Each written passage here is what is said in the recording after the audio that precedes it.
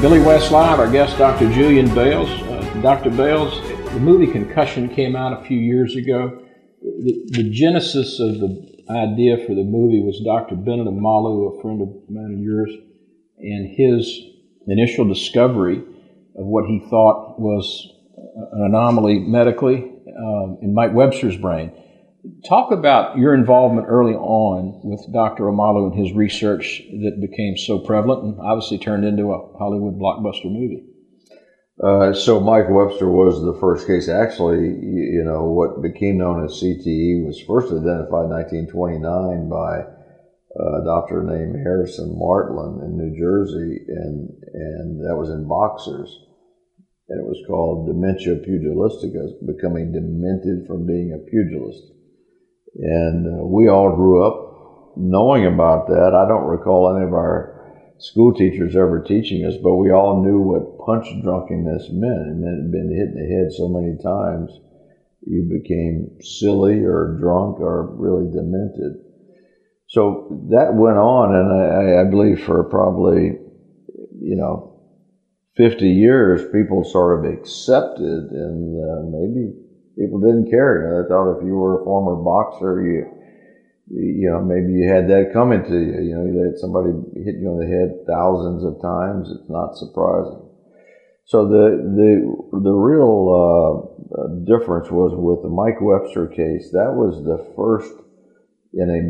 first case of a modern day favorite, America's favorite sport, football, helmeted athlete.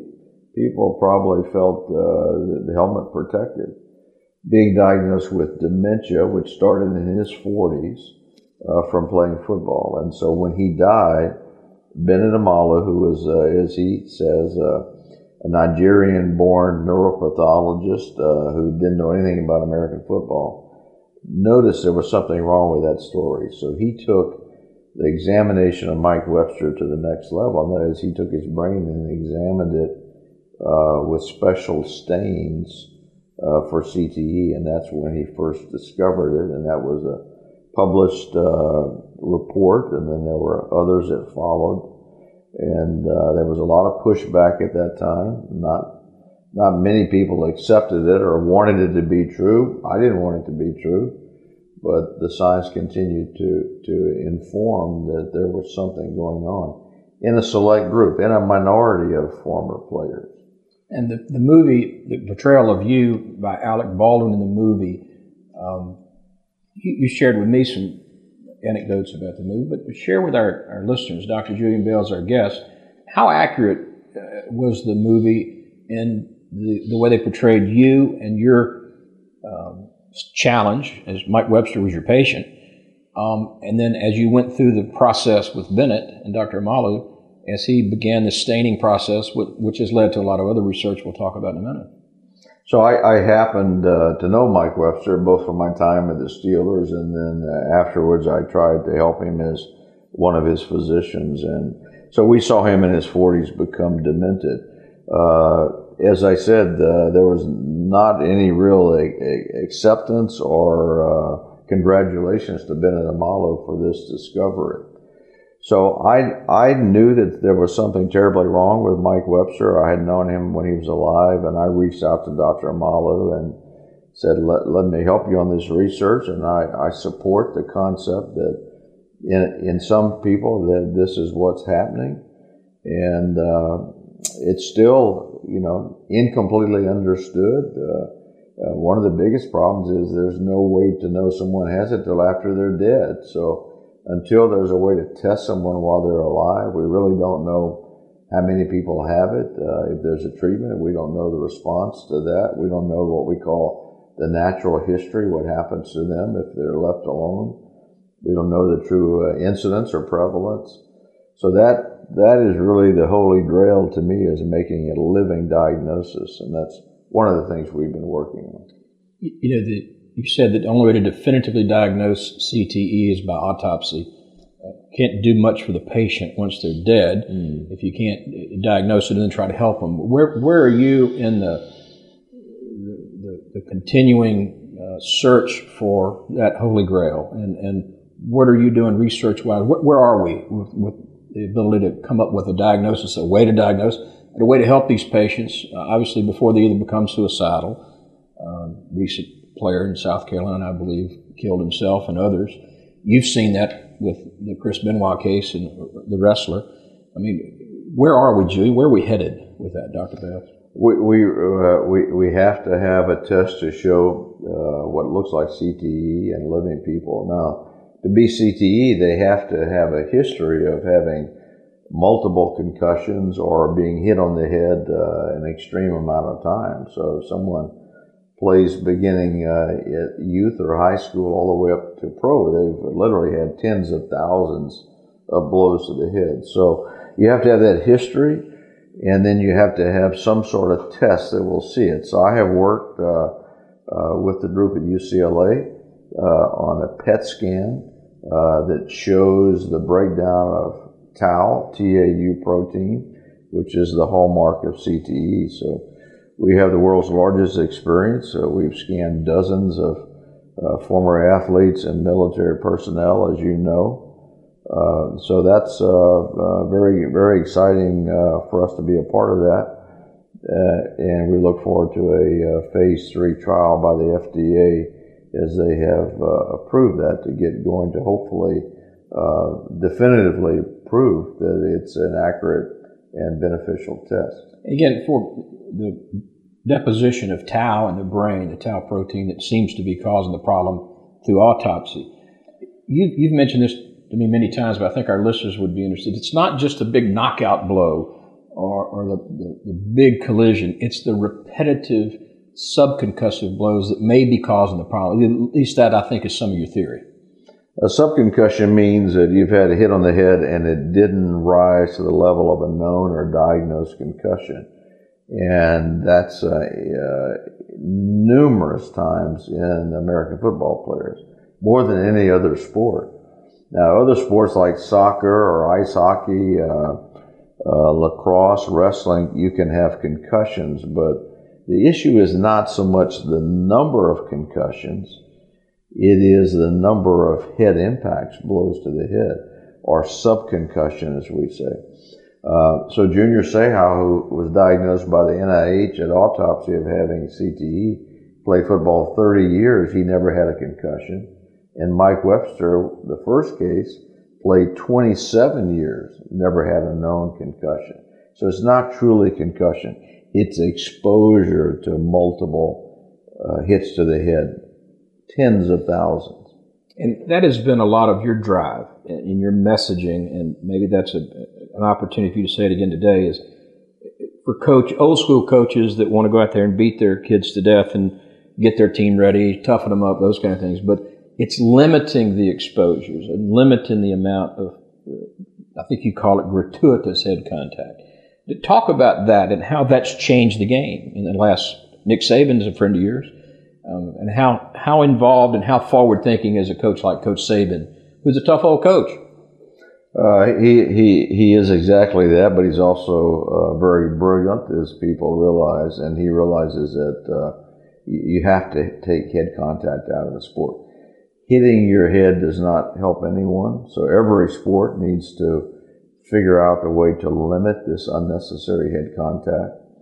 I've been involved with Pop Warner football, the oldest and largest youth football league in the country. And starting in 2012, we took contact drills out of practice. We limited contact to only 1/4 of all practice time. So if they practice 8 hours a week, they only had contact 2 hours. We changed the rules. We eliminated the kickoff for the younger players. We've taken the lineman out of the three-point stance. We certainly have flag football if that's what they want to play. But every sport, and particularly football, has to work continuing to remove the unnecessary contact. And the sport's going to change. It already has changed. There's not the jacked up collisions we used to like to watch. But it's got to evolve if it's going to be around. And just talk about Coach Saban again. I happen to know that you're very good friends with him and vacation with him, spent a lot of time with Coach Saban. What makes him so special? It's a combination of really knowing the sport but running the program and the way he does, I look at him as like a CEO in addition to be a coach. So he has great respect because he's been very much following the rules, and he is able to evolve quickly when he sees things like this head contact issue, for example. So his insight, his knowledge of the game certainly, but his insight and his ability to administer a program in the right way and follow the rules, and at the same time be a great recruiter.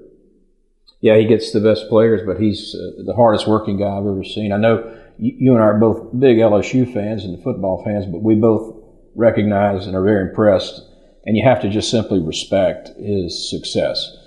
He's the best, and not a lot of people thought anybody would surpass Bear Bryant, but I think it's pretty safe to say he has. He's an amazing guy, an amazing coach, no question. I agree, and I told someone recently, although he's getting older, I look at him as being in his prime as a coach. Signed the best class in the country this year and lost all of his assistant coaches. It's amazing what he's done at Alabama and will continue to do. Again, Dr. Julian Bales, our guest, and really appreciate, Julian, you giving your time for us. But to go back a little bit and finish up the areas of research where you're at, you talked about this is a cellular injury and an inflammatory disease process at the cellular level, and it's the phosphorylation of tau. Where's the research headed in identifying someone's, quote, tau burden and how that develops? And are there things in the pipeline that you're involved in that may hopefully come up with a therapeutic that could dissipate tau or limit someone's burden of tau growing over time?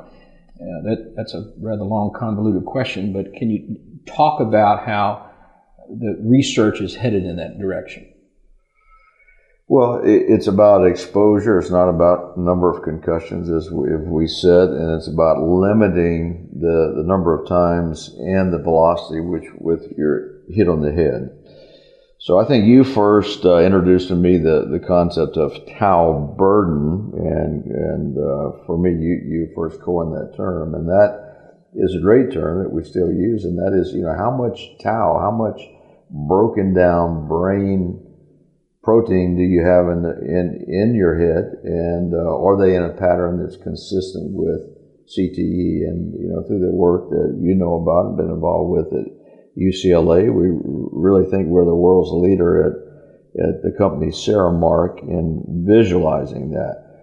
Again, if you don't visualize it, you don't know how many people are going to die with it, how many are going to have progression of it getting worse, or how many people may stabilize.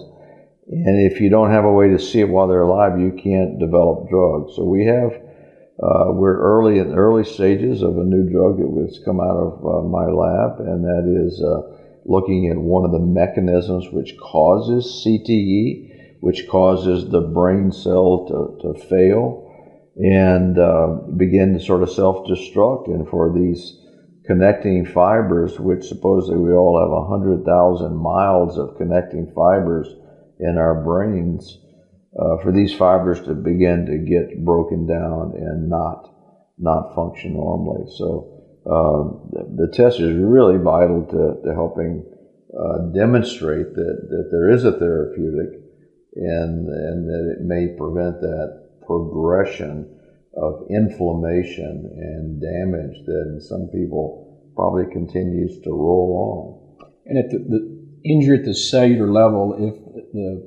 the tau is building up, basically, for layman's terms, is basically the brain stops communicating with itself, and therefore you get the dementia, and obviously location in the areas of the brain where it may be developing is obviously very important as well. It's location. It's the location, it's the density of the breakdown, it's the density of the collection of tau, broken down tau protein. Well, Dr. Bales, this has been fascinating. I know I always enjoyed talking with you, learning from you, and visiting with you. There were several of us that nominated you for the LSU Hall of Fame 5 or 6 years ago, and I remember having a conversation with some of the people who were making the decision. And I said, if Dr. Bales doesn't get in, then we just need to do away with the Hall of Fame. I was so glad that didn't happen.